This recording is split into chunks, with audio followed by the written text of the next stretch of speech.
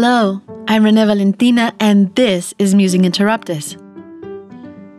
Does our place of origin determine our destiny? What about our mother tongue? Or is it only the mother? Tricky questions I need help answering. Today on Musing Interruptus. Where are you from? If you are from Never Never Land, we already know you are not going to grow up. Ever. La La Land is a great place to visit, but not stay. You probably won't find anyone who was born in La La Land.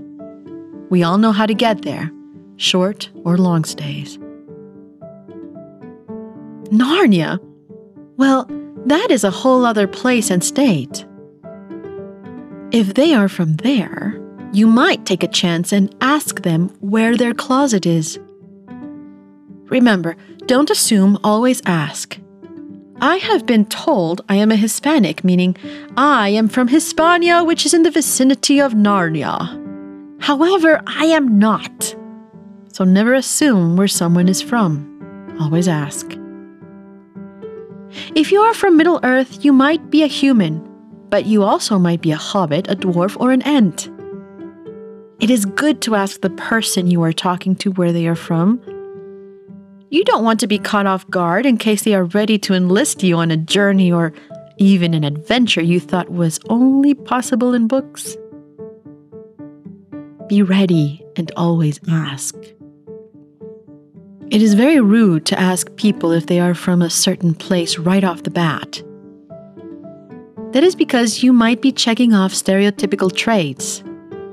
We wouldn't like to do that, would we? If you do, people might assume you are from the sticks. I think the more you learn, the less you tend to generalize. That doesn't mean that there aren't general truths we can rely on. When it comes to identity, it is best to ask.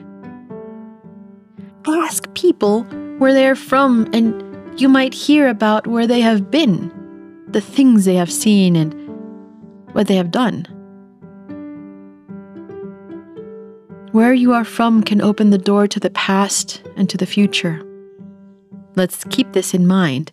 The place we are from does not provide us with an all-encompassing certainty of the future. Just a component. When you are going to meet someone for the first time, you might consider packing a special contingency bag, just in case. A bit of lembas bread, a cloak of invisibility, a few happy thoughts, an ace up your sleeve, and ruby slippers to get back home.